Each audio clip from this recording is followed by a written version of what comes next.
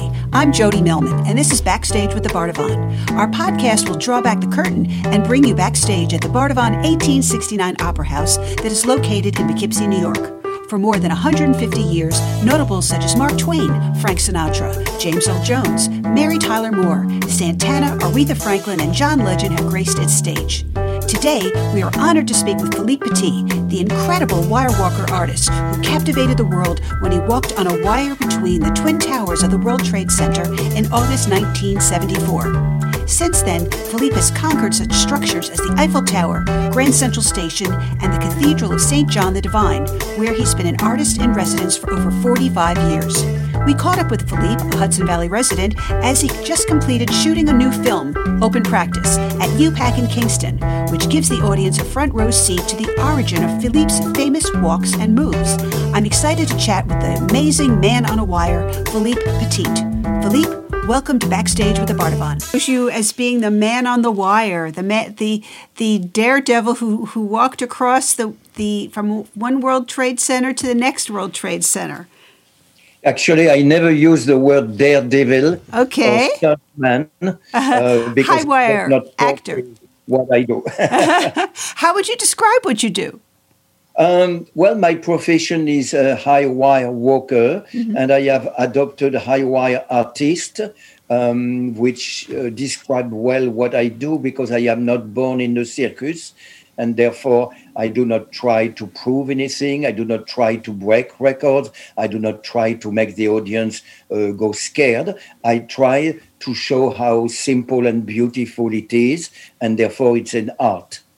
It is it's a beautiful art, and an art that you've practiced all over the world. Yes, and my entire life I'm still doing it. Yes. I was looking at videos, and it seems like you've done Notre Dame, the St. John the Divine, Eiffel Tower, Lincoln Center. Is there any place that you have yet to conquer that you'd like to? Oh, yes. I have a giant trunk under my bed, and it's labeled projects. And in it are man-made structure or nature-made places where I would love to put my wire. But it's a hard profession. What's the number one on your list? No, I don't have a number one, but I would love to go to Easter Island, which is a mysterious place, of course, and put my wire in connection with the sacred statues, the Moai, and offer a performance to highlight the Rapa Nui people who are not well seen in the world. And that's what interests me, is to blend my art with special people and special places. Well, I was looking at, you mentioned that in one of your interviews about the heads on Easter Island. And when you envision it in your mind, do you see the wire across the top of them? How do you envision it? I do not envision it yet. What I need is a angel of the arts to write it so I can go to Easter Island for the first time in my life and spend a couple of weeks.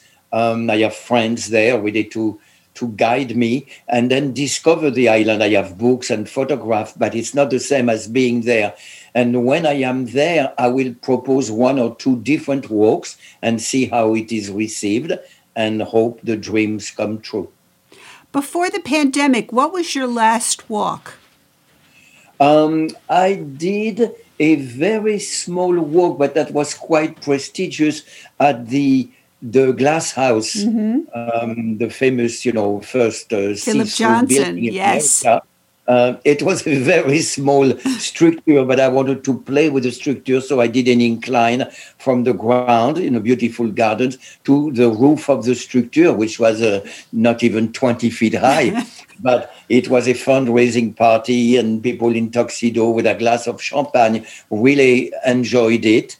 And that was my last performance. No, no, no. A few weeks ago, I was in San Francisco doing a private performance in a private space for a private group, so nobody heard about it. And it was in a somewhat of a white marble sanctuary, and I had a small rig, 6 feet tall, like the one I use in open practice, and it was one of my best performances. So let's talk a little bit about open practice. What an exciting thing, especially for people like myself who are affiliated with the Bardavon in the Hudson Valley. I mean, you have scheduled and done a wonderful performance up at UPAC. Can you tell me a little bit about that? Well, the performance has not happened. The live performance. Oh, I didn't know that. COVID has not happened. But what we did is we filmed it in the UPAC Theater, the beautiful theater of Kingston, New York. We filmed it with a few cameras and a crane, I mean, very professionally and artistically. Then it was edited for weeks and weeks. And now we have a very good film that reflects the show. But the show, I would love to do it, but right now, it's a bit early. What it is, and it's a unique thing, because when you see performers or, let's say, masters at their craft do achievements, well, the audience usually marvels at the achievement, but they never see the backstage, never see how does Baryshnikov can do 12 pirouettes. Well, it takes a lifetime, it takes hours of dedication and practice, but this is very rarely shown, or maybe in a documentary, a few minutes, the actor backstage practices. So I thought, let's do an entire performance where I will practice in front of the audience. Now, if I practice in front of the audience like I do every day of my life, I practice for 3 hours, it will be utterly boring. I have to explain, I have to share with the audience. You see this work, I got the idea when I was 14 years old by looking at this person, and then suddenly everything I do makes sense and is appealing and interesting. So I did two. I did a world premiere for Streb a couple of years ago in Brooklyn, Elizabeth Streb, you know. And then I did a little theater upstate New York, hidden in the mountains. And now I would like to continue the show. I would like to tour the show. And each time I've done twice the performance, each time people come to me after and say, this is amazing, because we're never allowed to see how a master prepares, you know, or let alone be backstage and see how you prepare. So I have a great joy doing it, and people receive it very well. And I hope that film will be, opening the door to me doing it, performing live. I would like to do a tour with it. Well, it's a brilliant idea, especially given the fact that we can't come to see you at the theater. And especially when I was looking at the Bardavon's website, this is really geared toward children, ages 3 to 12, and there's study guides that go along with who you are. Yes. And the performance. The show is not for children. No. But I mean, I have had, little 6, 7 years old kids enjoying it. But yes, we did a special, version of the video that in which I talk more to the kids. And I think it's very appealing to kids. So did you do 2 performances, one for adults and one for children? I did a presentation at the beginning, yes, which was less formal and serious, more, hands-on and matter of fact, and you could do it too and things like that.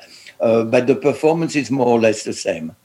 When I was looking at some of the study guides that go along with the children's performance, I saw there were hieroglyphs down at the bottom of the page, and it said, these are Philippe's hieroglyphs that show his how he does his practices.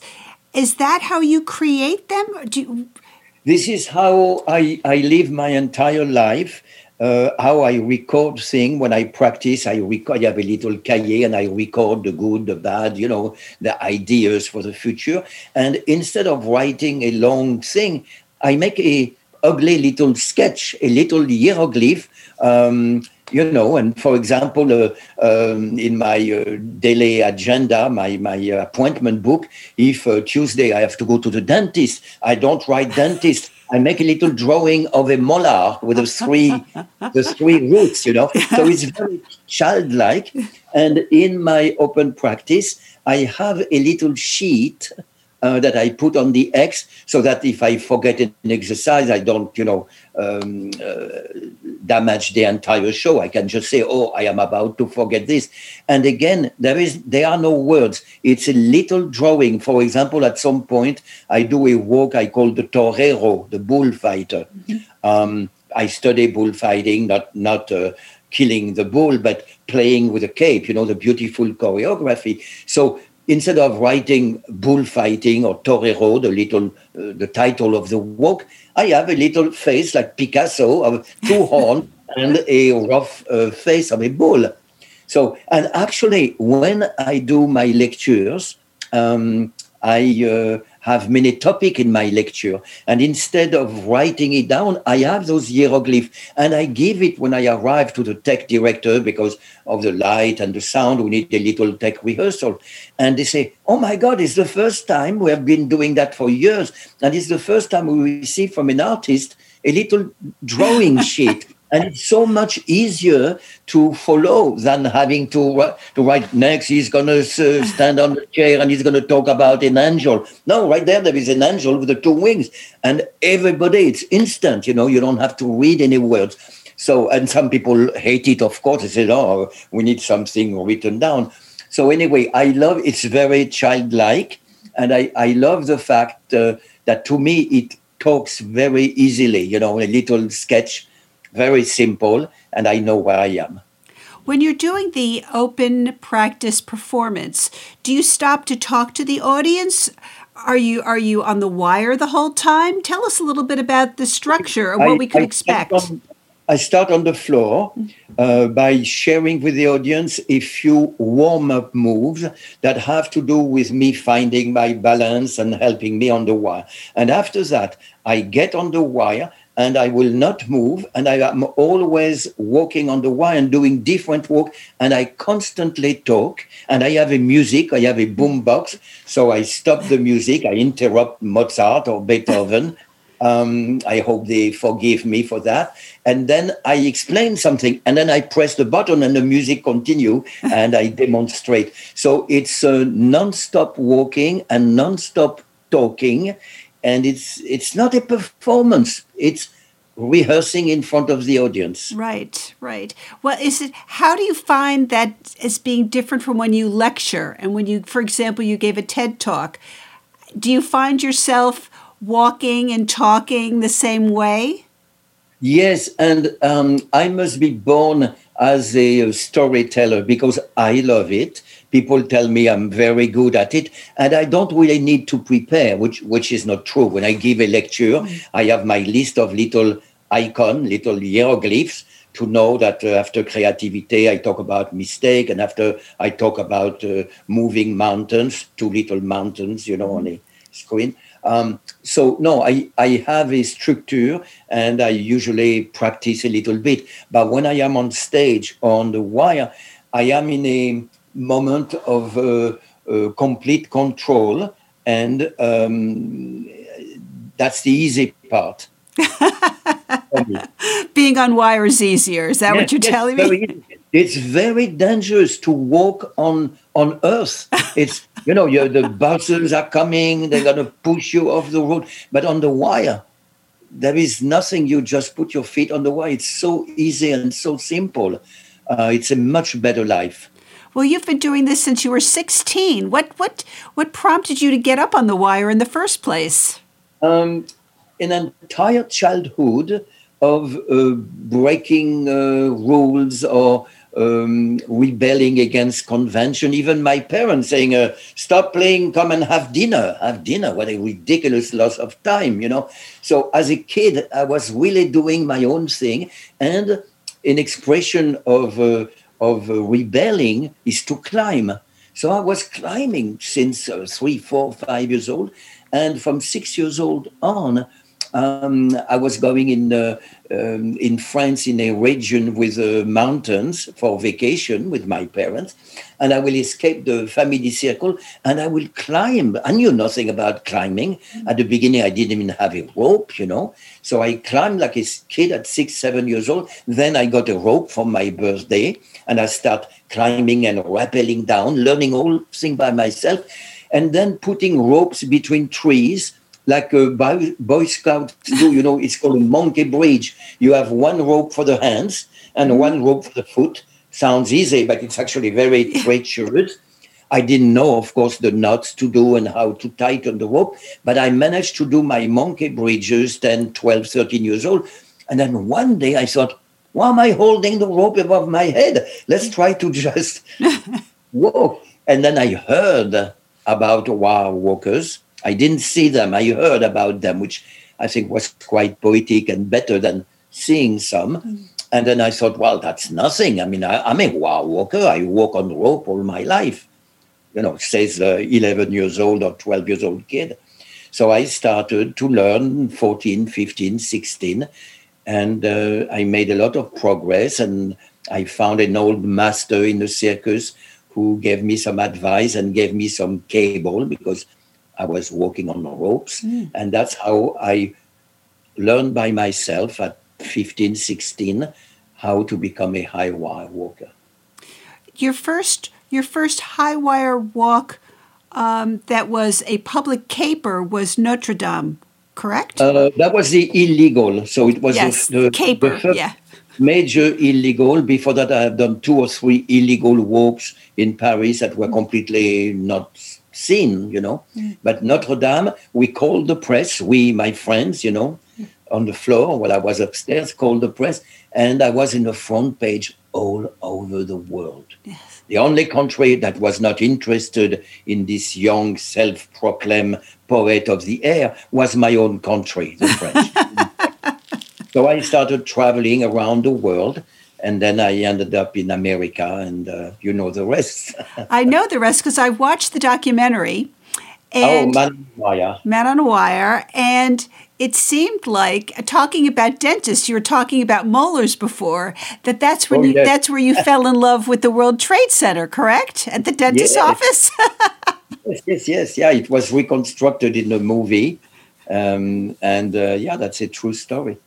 That's incredible. But the whole thing, it seems to me, as I was watching the documentary, this is a caper. This is something, first of all, it was the perfect point in time for it to occur because it was right before the opening of the World Trade Towers. I mean, yes. and security, there was security there, but it was lax, is not anything like it would be today.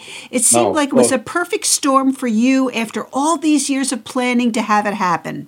Exactly. And it seemed very mystical because there was a point where you're up there for 45 minutes and you're walking, and then it seemed like, correct me if I'm wrong, it got misty. Yes. And was that what made you come down? Many things made me stop my performance. The police was there for a long time, but they could not force me out of the cable. But they were getting antsy, impatient, and they were threatening to bring a helicopter or to loosen the cable, which would have been instant death. That, and then also I had been, on that wire for a long time, and I thought so the humidity in the air was turning to rain very soon when I decided to give myself to the police because nobody arrested me because they were not going to go on the wire. It was raining. So, so for all those reasons, I thought, okay, let's do the crossing and let's stop.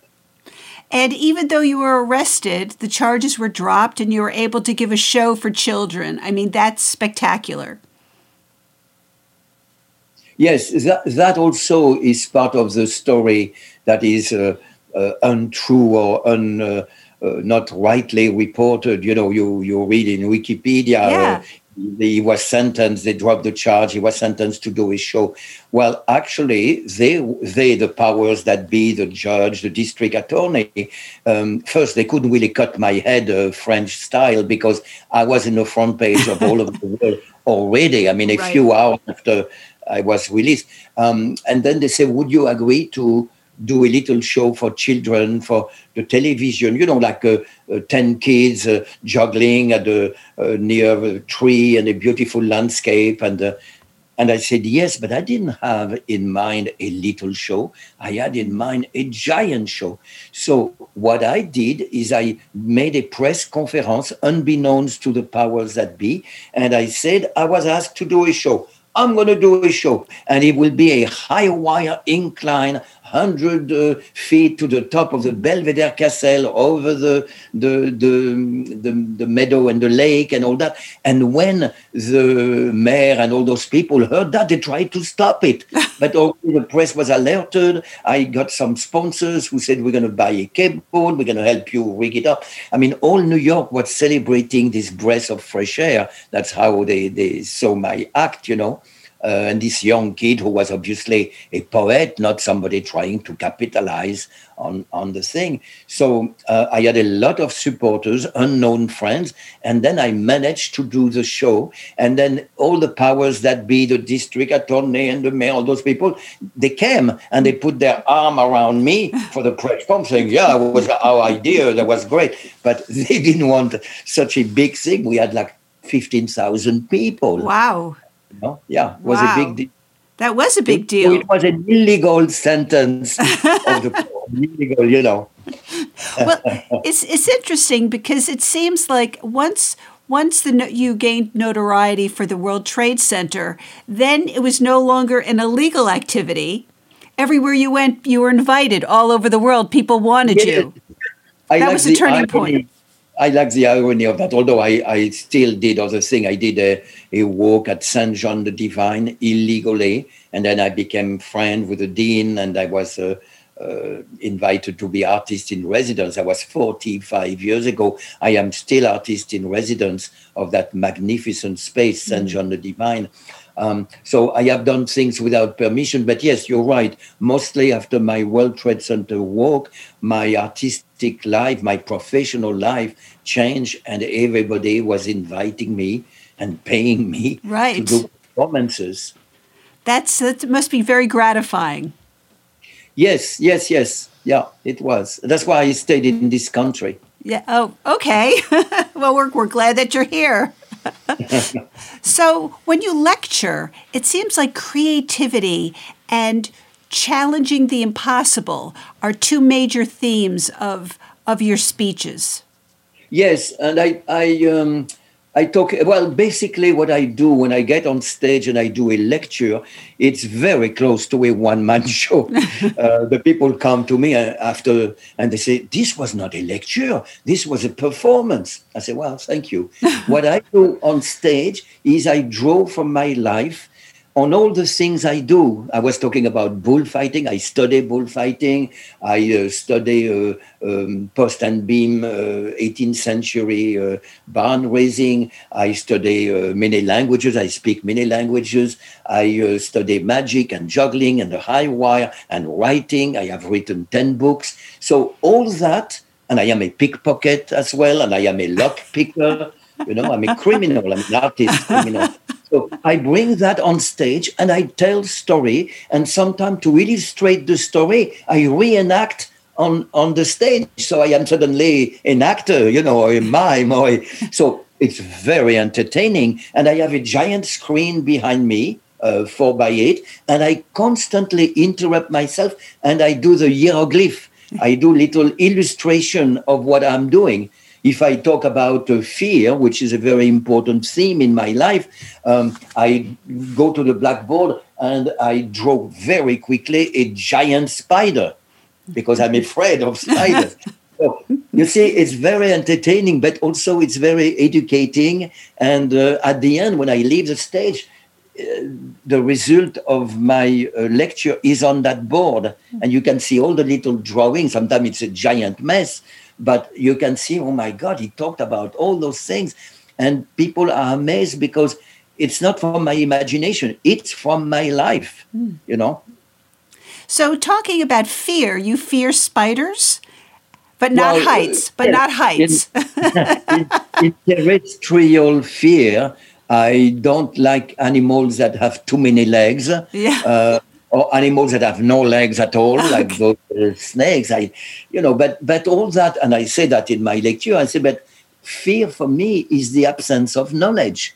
If I start studying the tarantula, I'm going to fall in love with that animal, you see, and I won't be afraid. So it touches many people because we all have fears. And I said, if you're interested to fight your fear, get knowledge. Right, right. So It's. I found a quote that you said, and this I think it came off the website for the TED Talk, and it said, "Death frames the high wire, but I don't see myself as taking risks. I do all the preparations that a non-death seeker would do." that is very true. I learned at an early age when I fell in love with wire walking. I only could be a wire walker if I managed to set the wire, to rig the wire. So I had to become somewhat of an engineer. I had to calculate the tension. And so it took me a lifetime. And I am not a certified engineer from any engineering school, but I am a better engineer. I'm putting a cable between two cliff than most engineers. They don't know about cable. So anyway, that is a passion of mine. And I completely forgot the question. What was the question? Oh, the question, I just wanted to talk about that a little bit, about your preparation for each and Yes. everything that you do. Yes, the preparation. Oh, yes, it has turning around. I don't feel I am in danger Correct. because I prepare so well. Yes. So I became, after 60 years, I'm 72 today, so I started at 15 or something. After all those dozens of years, I eliminate the question mark because it will be terrifying for a wire walker, for me, to put my first feet on a wire and to hope, to say, oh, I hope this cable is going to hold. I hope the whole thing is not going to break apart. So I will not be able to walk, or certainly to do a beautiful walk. So I started being a madman of details, learning the part of engineering that has to do with wire walking, and then becoming good at it. And I study the building. I, do my homework weeks or months, sometimes years, for a giant work like at the Eiffel Tower. You cannot improvise something like that. And very often I have to work with local engineers because they don't take my word. Who am I? I know nothing. So I said, I want to do this, and say, oh, but the kid is right. It will work, the kid. Anyway, so after all those preparations, I make a point of directing the rigging. First, I love to pull cable, to make knots. I have written a book of knots, illustrated by me. Anyway, I love to put my hands, in the things, and also that way I know every detail, every rope, every bolt and nut. So when I am on the wire, yes, it's a dangerous profession, but I am not gambling my life. I am controlling. I am actually doing something that is very profound. I think I am carrying my life across, not sharing with the audience that I play with my life. That will be, obscene, like my friend Werner Herzog would say. So when you talk to children and speak to children's groups, do you tell them it's preparation? That the key to success is preparation.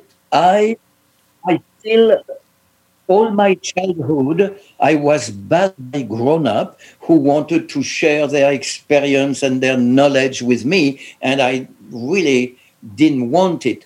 And what I wanted was to grow up in my life as an adult not losing my child ability. So I am very childlike. I wouldn't say childish, but I'm an old man who is very childlike. So when I meet children or young people, I will never teach them, tell them, give them advice, I will almost do the opposite. I will do a magic trick, or I would say, how would you do that? Or, what about this way? And I will guide them to discover by themselves, which is the way I have learned most of the thing in my life.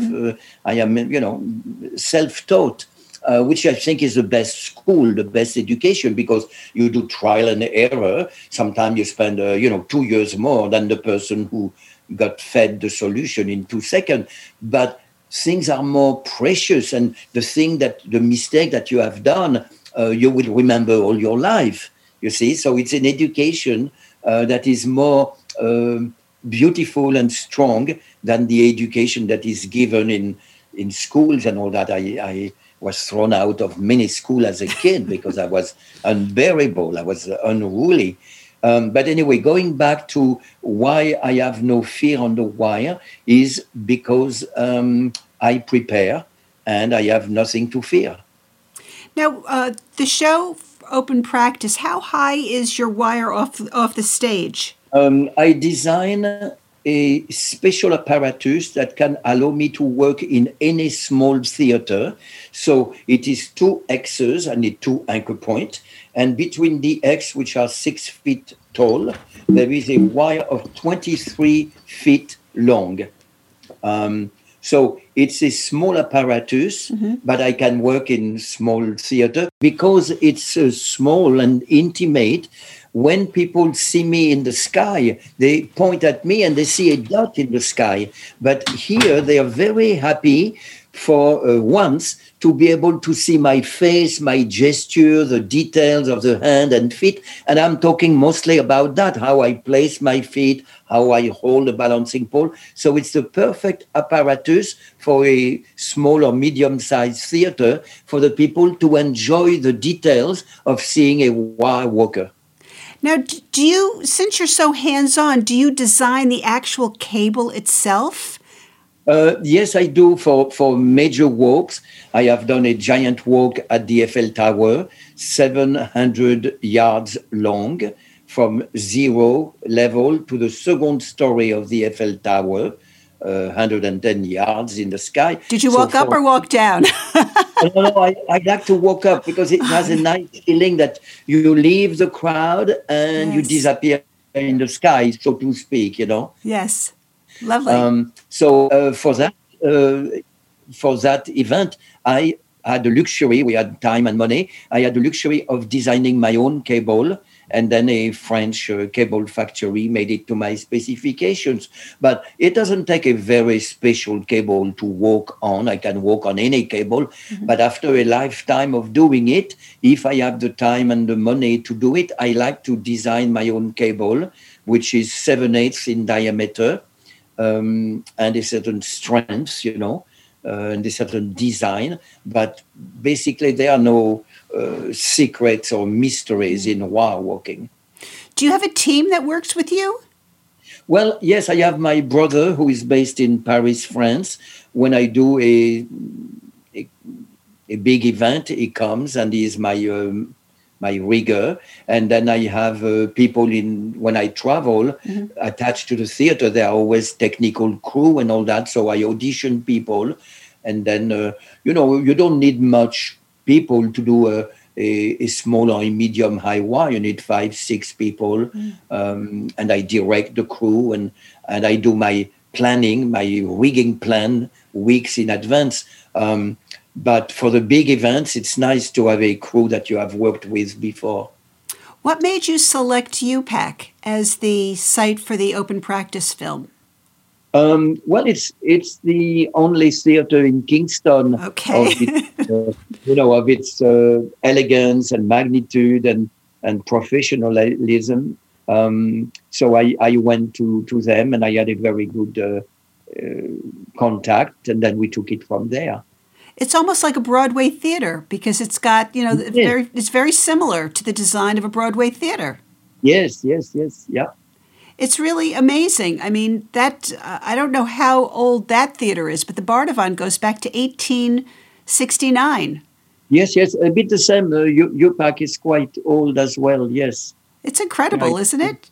That yeah, those institutions continue on. It's yeah, wonderful. yeah, it is. So, what after the World Trade Center, what would you say was the next most challenging walk that you've done? I would say each and every of my high wire walks, small, medium, or giant after the Twin Towers, was my most challenging because I do not grade events with a scale. You know, the highest and longest means nothing to me, but I did actually the highest in the world at the Right, World Trade right. Center. I did the longest at the Eiffel Tower, but I'm not collecting the lengths and the heights. For me, what's interesting is the artistic impact, the inspiration you can offer a crowd by doing something unusual in an unusual space on a high wire. So I have done small walks that I think were, to me, as artistically enormous as some giant walk. So I have done many things in New York, Lincoln Center, the Museum of the City of New York, the Cathedral St. John the Divine, many places, the planetarium, where I put my wine in different setting for a different occasion. And I continue to do so, although now with the interruption of this COVID, it's really tough for a performer to perform. You're the artist in residence for the St. John's of Divine. And that's a magnificent church on the Upper East Side of New York, Upper West Side of New York. 112 in Amsterdam. Beautiful. What have you mentioned that you've done some shows in the naves, because those are very elegant settings. Yes, I all my life I was attracted by amazing building. I have a love for engineering and architecture. So after the World Trade Center, since I established myself in New York City, I look around and I learn about magnificent building. And very soon thereafter, I found myself in my first visit of the largest Gothic cathedral in the world, St. John the Divine. And I wanted to put a wire there illegally, which I did.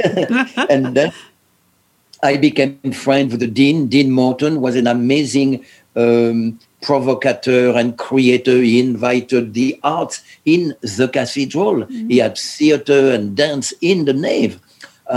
So anyway, at some point, I did a big walk outside the church, 16-story high, to celebrate the fact that after a 45-year hiatus, the cathedral was continuing to build. And Dean Morton had created a stonecutter school, you know, and they were all day long cutting stone like in the Middle Ages. It was mesmerizing. And then at some point, I did a walk to give the Bishop of New York, Paul Moore, the golden trowel that was used in 1800 to do in the crypt the first stone of the cathedral. And I became an artist in residence. Now, I have been 45 years artist in residence. I have some offices hidden in the church. And I keep all my archive. I look back and I realize I have done 14 performances. Wow. Play inside the church on the high wire and some in other building or in the park, you know, in the close. Yes. So, it's an immense inspiration for me to be linked to that magnificent cathedral, which is still unfinished. And it's a place that really the New Yorkers and the visitors of New York should spend time discovering. It really is a spectacular nave. When you walk in there, you can't even describe it. To me, it's more beautiful than St. Patrick's Cathedral. There's something about it. Well, it's 2 football fields in length. I mean, it's totally insane. When you sing like belt a note at the entrance by the bronze door, the end of the narthex. Yeah. It goes, the sound travel, hit the chœur, the end of the church, and come back to you. And there is a lapse of some seconds. I mean, it's amazing. I have performed in that church many times with music, with the organ, or with Paul Winter at the saxophone, or Evelyn Crochet at the piano, great artists. I perform with music all the time, and it's an amazing space.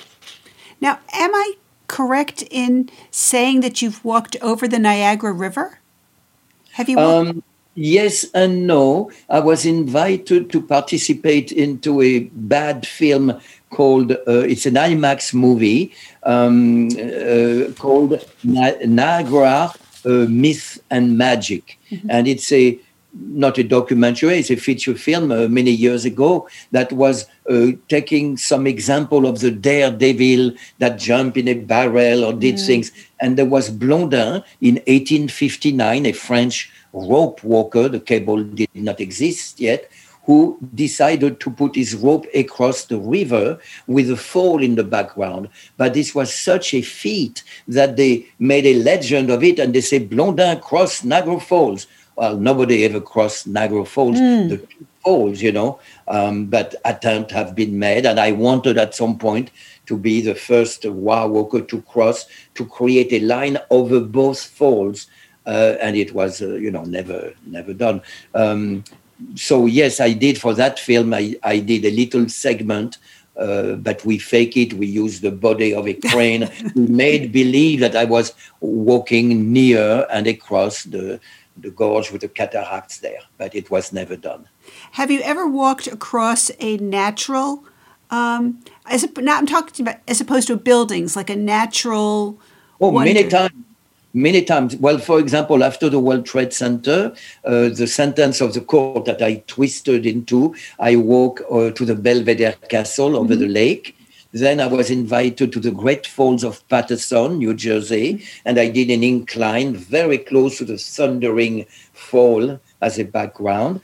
And many times in my life, I have put my wire in beautiful landscape for a special performance. You're really living quite a dramatic existence, aren't you? Well, I feel like life is short and you should enjoy yourself. And since I am burning with a passion, or more than one passion, all my arts and all the things that interest me, I wake up in the morning knowing that the day is going to be too short. So, should I practice my magic? Should I go unicycling? Should I juggle? Should I get on the wire? Should I write a novel? Should I, draw something? And I am very unhappy that life is short. And I think the best thing to do is to be busy all the time and to keep saying life is short. It's much better than when is it going to stop? That's true. Well, on that note, I'm going to thank you for all the time you spent with me today. This has been really wonderful. I admire what you do. You're a true artist, and I look forward to someday seeing you in person. I look forward to seeing you in person on the wire. Yes, very soon I am sure. Thank you very much. Thank you very much. Bye, everyone. Thank you. Happy New Year. You too, thanks. Thanks again to Philippe Petit and the Bardavon 1869 Opera House for supporting our Backstage with the Bardavon podcast. Backstage with the Bardavon is produced by Patrick Watson and Jody Millman. Sound engineering and editing is by Ben Harris. If you're enjoying this podcast, you can review it on iTunes, and don't forget to follow us on Facebook at Backstage with the Bardavon. Thanks again for listening, and see you next time, Backstage with the Bardavon.